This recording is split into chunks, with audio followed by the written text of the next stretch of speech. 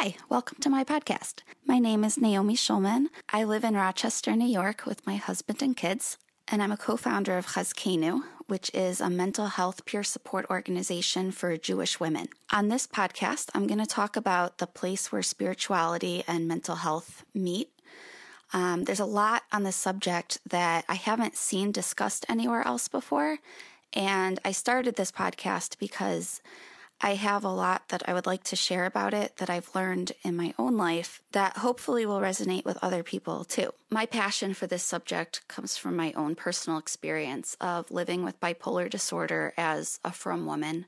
I was diagnosed in my early 20s, which is prime time to be diagnosed, but I had been struggling mentally and emotionally for many years prior to that. And for a long time, I felt like I'm out of control. Like, what's wrong with me? Why can't I just, I have bechira. Like, why am I not making the right choice? Why am I not figuring out how to be who I need to be?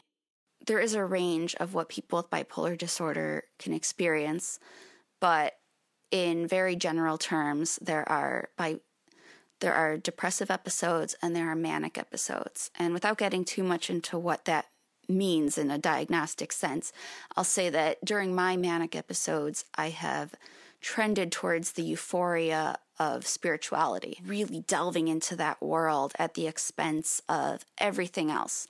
For example, one year when I was in seminary, we learned about the importance of building a sukkah as soon as possible right after Yom Kippur, and how that's the best time to build a sukkah because you're jumping right into the next mitzvah. And I got it in my head that, the second that Yom Kippur is over, I am building a sukkah. Never mind that I'm a seminary student living in a dorm and I don't have a sukkah to build. I'm going to call every family that I know in Har Nof, because I was learning at Neve Yerushalayim. I'm going to call everybody in Har Nof and I'm going to find somebody to let me come over and build their sukkah. And in my mind, I'm going to take all my friends. We're going to go build a sukkah. This would be fantastic. We're doing all these mitzvahs. The second that Yom Kippur was over, before the food came out, before anybody broke their fast, I bounced over to my friends with the energy of, I don't know, you definitely would not think I was fasting, and I was, but I bounced over to them and I'm like, let's go build a sukkah. And they're like, let's eat spaghetti. What's wrong with you? So a few of them finally agreed, if I could find somebody to agree to let me come help build their sukkah, they will grudgingly follow along after we eat. And I couldn't get anybody to let me come build their sukkah, surprise, surprise. And so I rounded up anybody who would follow me to come back to my dorm room to learn about building a sukkah, because when you can't do a mitzvah, the next best thing is to learn about it. And I was talking a mile a minute, and it started to occur to me, like, people aren't making the jump from topic to topic with me. The reaction that I'm getting from people when I'm sharing these ideas that I know are so good and so pure and so wonderful and so, I hate to use the word euphoric over and over again, but that's just really what it was, like this total bliss, this total happiness. And it just wasn't being shared by the people around me. And I started, I knew something's a little off, but I didn't really understand it yet. So that's a little bit of a snapshot of my experience with the overlap. And then on the flip side, during depressive episodes, I've a lot of times found myself feeling very, very disconnected, very empty, very passionless, and like nothing had meaning anymore. And sometimes even wondering what I believe in. Like, I don't know if I believe anymore. Like, I don't know if I believe in God. I don't feel anything. It's, I describe depression sometimes as times when books just look like words and music just sounds like noise. Like, there's just no depth to anything, and there's no meaning to anything, and there's no enjoyment in anything. Sadly, that extends to my experience of Yiddishkeit also. So that's a snapshot of where I'm coming from on a personal level with relation to this topic of mental health and spirituality. I'm not speaking as any sort of expert on mental health or Torah, but I'm just going to share from my heart, and hopefully some of these ideas will apply to people who are listening also. I hope that I can put words to experiences that are a lot more common than some people might think. Hopefully it could also help people who haven't had these experiences to understand them also. So if you're listening to one of my podcasts and think, hey, that's a good way to describe what I'm also going through, or maybe this could help someone in my life understand me better, then of course, please share it with them too. I'm hoping that my sharing can help start conversations about some of these subjects that haven't been talked about that much yet. As a disclaimer, nothing on my podcast is meant as professional mental health treatment or as halachic guidance, so please always consult your own doctors and proper das Torah if you have any shilas. Today I'm going to talk about my new book that just came out this year called With All I Am. It's published by Tfutza Publications. It's a book about using everything that we have as individuals in our personal avodas Hashem, including our strengths, our talents, our personalities, life experiences, everything that we've been through, and even our weak points and struggles can help us build a closer and warmer relationship with Hashem. And I also talk about in the book a lot of things that relationship with Hashem can mean that we don't usually talk about in school or in shul, but that doesn't make it any less real. One of the reasons that I wrote this book is to show that having a deep personal relationship with Hashem and really feeling Hashem with us in our lives is something that's for all of us, and not just for the great rabbis and rebbitzins and gedolim. It's not something that is beyond anybody's level. It's something that, Hashem created every single person, and He's really there for every single person. And He really cares about all the details in every single person's life, and that it's possible for all of us to feel that in a real way. I wrote the book from my own story as a bumbling average person, just trying to find my way a lot of the time. And I was really honest in the book. I didn't sugarcoat things, and I shared some very personal things, and not just the details about life events and hashgacha pratis. And there's definitely a lot of that in my story, but what sets this book apart is the focus on what goes on inside. There are a lot of great books already out there that talk about, finding God in the grocery store, finding that last item that you desperately need for a recipe, or getting the perfect parking spot when you really need it. And of course, books about big picture ideas of emunah and bitachon and huge life or death situations also. But this book is more what happens on the inside. So instead of focusing on where is Hashem in all the details of, so instead of focusing on all the details of where is Hashem in day-to-day events and things that happen, where is Hashem in the day-to-day fluctuations in our mood and in our mental health and on the inner story. So when we encounter things, whether it's big or it's small or it's really, really life-changing or it's more trivial, it doesn't change how much Hashem is there, how much Hashem is listening. So when I think about my own personal relationship with Hashem, something that always comes to mind is that I can never be too much for Him. People have limits for what they can handle in relationships, and that's totally normal and healthy. And we should know our limits and not push too far beyond it, because we have to take care of our own health and our own well-being. But sometimes that can leave us feeling like our baggage is too heavy for other people. It's too much for us to share our full selves. And the truth is that no person in the world can fully understand anybody else or even themselves. But Hashem can handle everything, and He can handle us at our worst, and He can cheer us on, and even our biggest, worst secrets that we could ever have, and the things that we're the most scared of and the things that we're the most ashamed of. Hashem already knows about all of it, and He still always loves us no matter what. And it took me a really long time to get that on an emotional level. And the truth is, it doesn't always stay as a constant. I think it's an up and down kind of thing, at least for me. And sometimes I feel that stronger than others. But it really was a life-changing thing when I could finally understand that on a deep level. And that probably sounds a lot fluffier than it is. It's a very down-to-earth thing, and I hope that I can talk about it on a future podcast. Okay, so in With All I Am, I wrote about some things that are usually considered kind of taboo, even though these are things that affect a lot of us. And a lot of times we end up feeling alone because these subjects just aren't things that are talked about, or they're not talked about in relationship to anything else. Things like mental illness, pregnancy problems and pregnancy loss, things like struggling with religion, especially with regard to problems of mental health and trauma, and one of the things that I've been through when I was in seminary, I had struggled with an eating disorder and ended up really at death's door and was hospitalized for weeks. And then I went for months to a residential program. And I started to find that even just thinking back to my time in Israel and thinking back to times when I was trying to grow spiritually, it was all tangled up with the trauma of getting really, really sick, and I just couldn't untangle it for a very long time, and it led to me not really being sure what I believed in and where I wanted to belong in the world.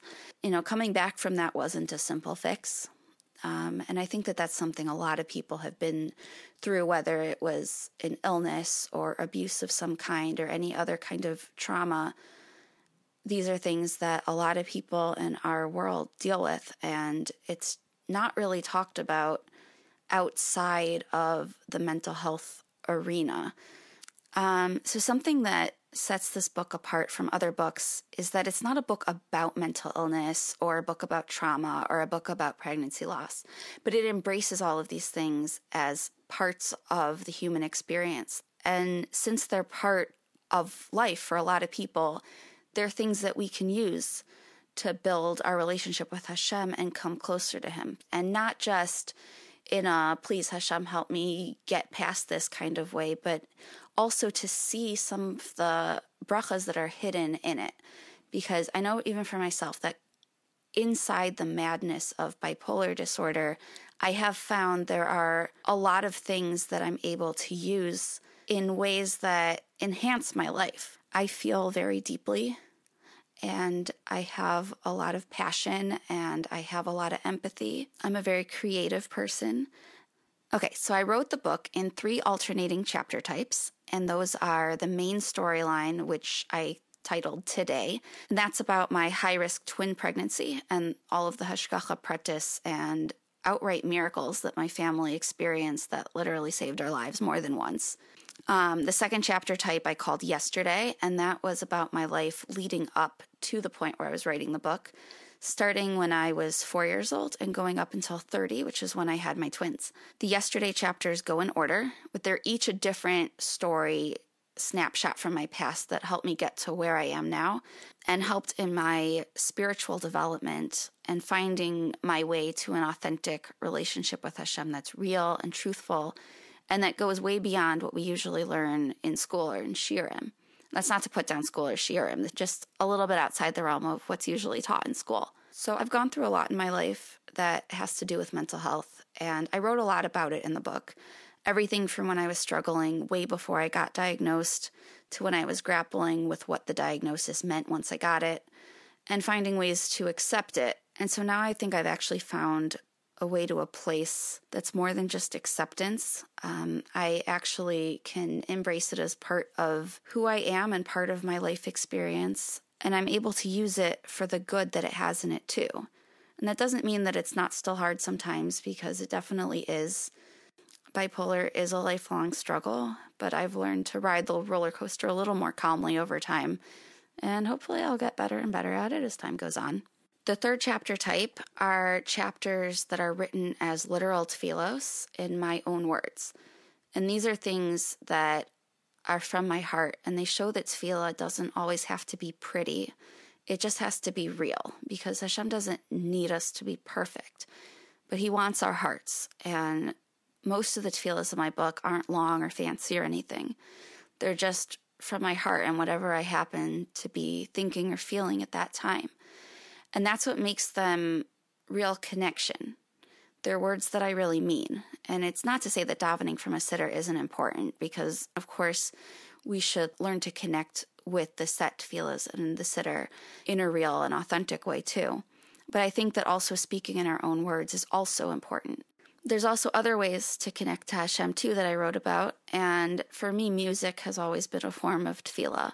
And whether that's writing my own music or singing along or even just listening to other people's music and hearing those words that are in my heart that maybe I'm having trouble expressing at that moment. Writing has also been a form of tefillah for me. And actually, during my postpartum phase after I had my twins, I actually set up an email account just so that I could email Hashem when I feel like I need to reach out and have it feel a drop more real. So it's helpful.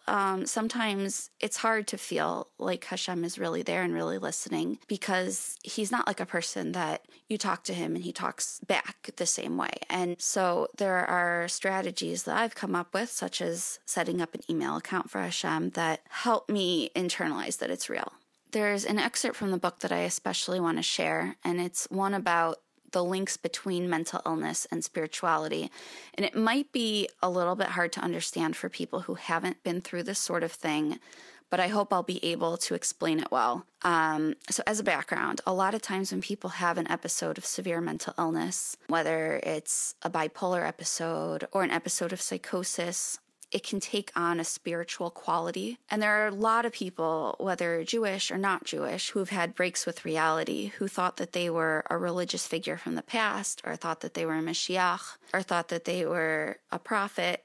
And there are plenty more people like myself who feel spiritual euphoria during bipolar mania or other episodes of mental illness. So here's the excerpt of my book where I explain how that feels from the inside, at least in my case. I've come to view bipolar mania as an airplane ride. Takeoff is exhilarating.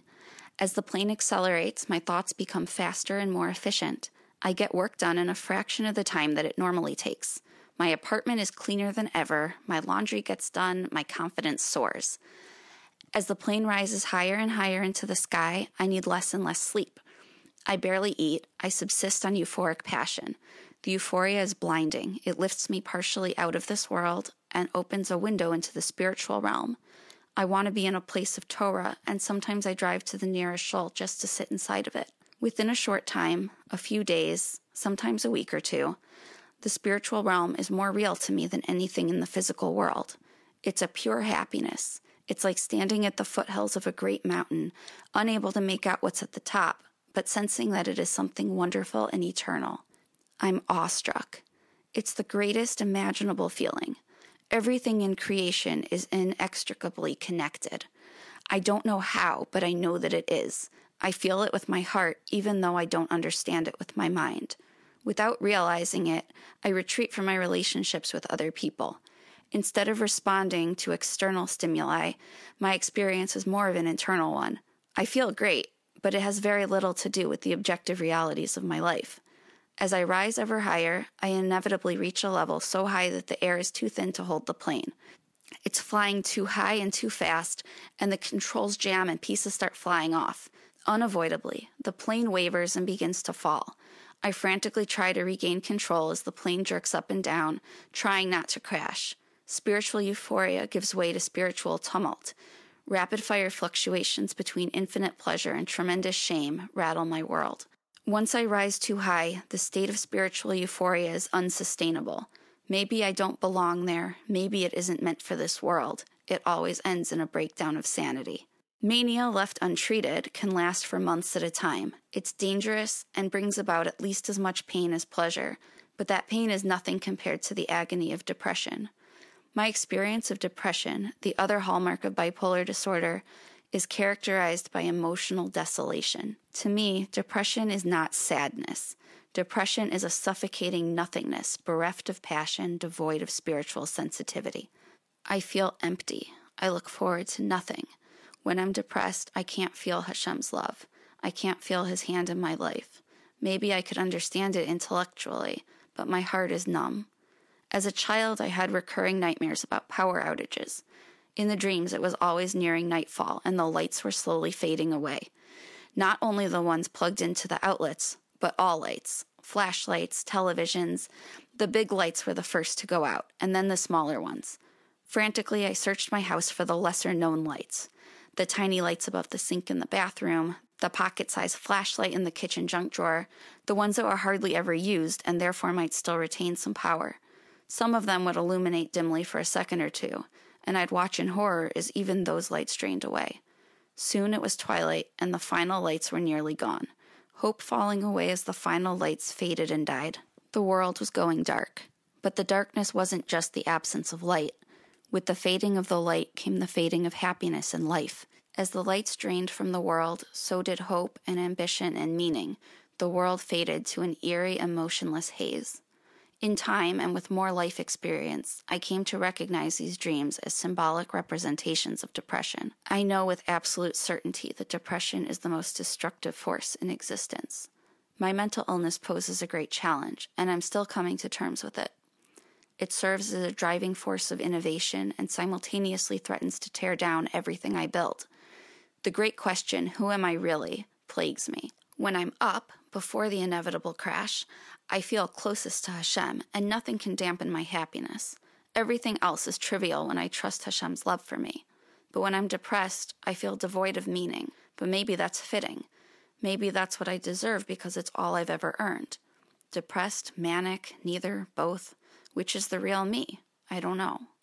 I hope and cautiously believe that my true self is more in the realm of the spiritual, and that I can learn to channel it in a healthy and productive way. In addition to my recurring nightmares about darkness, I also have recurring dreams of a pleasant nature, about a special light that is present when the world is in its ideal state.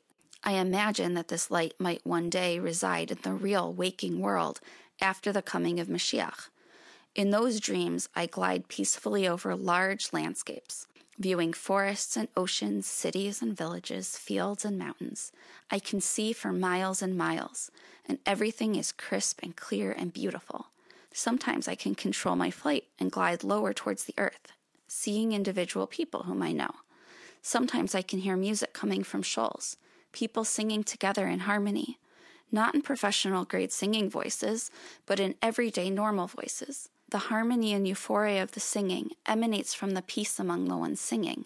Everyone and everything looks exactly the same as in real life, but the quality is different. Bright, clean, pure. The world is at peace.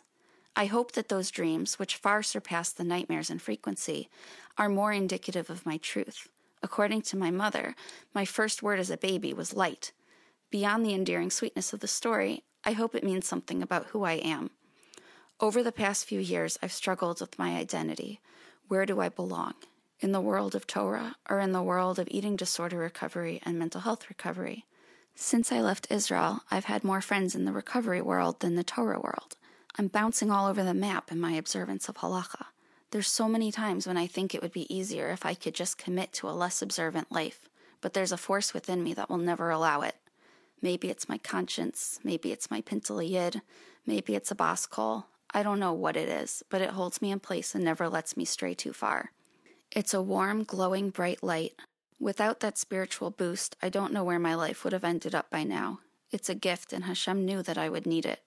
Regardless of how difficult it is to live with bipolar disorder, it's an awesome bracha, and I recognize it as such. It feels like a strange thing to say, but I'm actually grateful to have bipolar if that's what lets me have the spiritual depth. I know, really know, that despite the pain and struggle, mental illness has some concealed greatness hiding within it. That is certainly the case for me, and as I work towards my master's degree in counseling, I wonder if it's the same for other people too. I count the spiritual boost of mania among the greatest gifts Hashem has ever given me. True, it's an undeserved gift, but aren't all gifts undeserved? Okay, so that's the excerpt, and I want to say that I really do believe that it's real, that these things do open a window to the spiritual realm. Even if what we perceive coming through that window is distorted by our perception of it, I've also come to think of it kind of like the honeymoon phase of a relationship. You know, when you first meet somebody and fall in love and you have that rosy, everything's awesome kind of infatuation. So it's kind of more of an infatuation than love and doesn't usually last that long. But it doesn't mean that it's not real. I think that feeling is kind of like a preview of coming attractions, but only if you work for it. And I think that it's the same thing with spiritual euphoria. It is real. It's real spirituality, but it's only a preview. And I think we all know that there's no shortcuts in real growth, whether it's growth in Torah and learning and midos. But that kind of intense euphoria and inspiration can be a glimpse of what we can achieve in a sustainable way if we work for it. And so that's how I've started to look at it. And I also know that feelings of inspiration of any kind don't usually last that long on their own, that it's important to put inspiration into action as soon as possible to make the most of it while you have that added boost of motivation. So this is where I'm going to end my first podcast. Thank you so much for listening, and I hope that you'll come back. If you want to see my book, it's available in many Judaica stores and also online, israelbookshop.com, for example. I hope to talk about a lot more topics that have to do with mental health and spirituality, because there's really a lot, and I hope that this will help open the discussion. So thank you so much for coming, and I'll see you next time.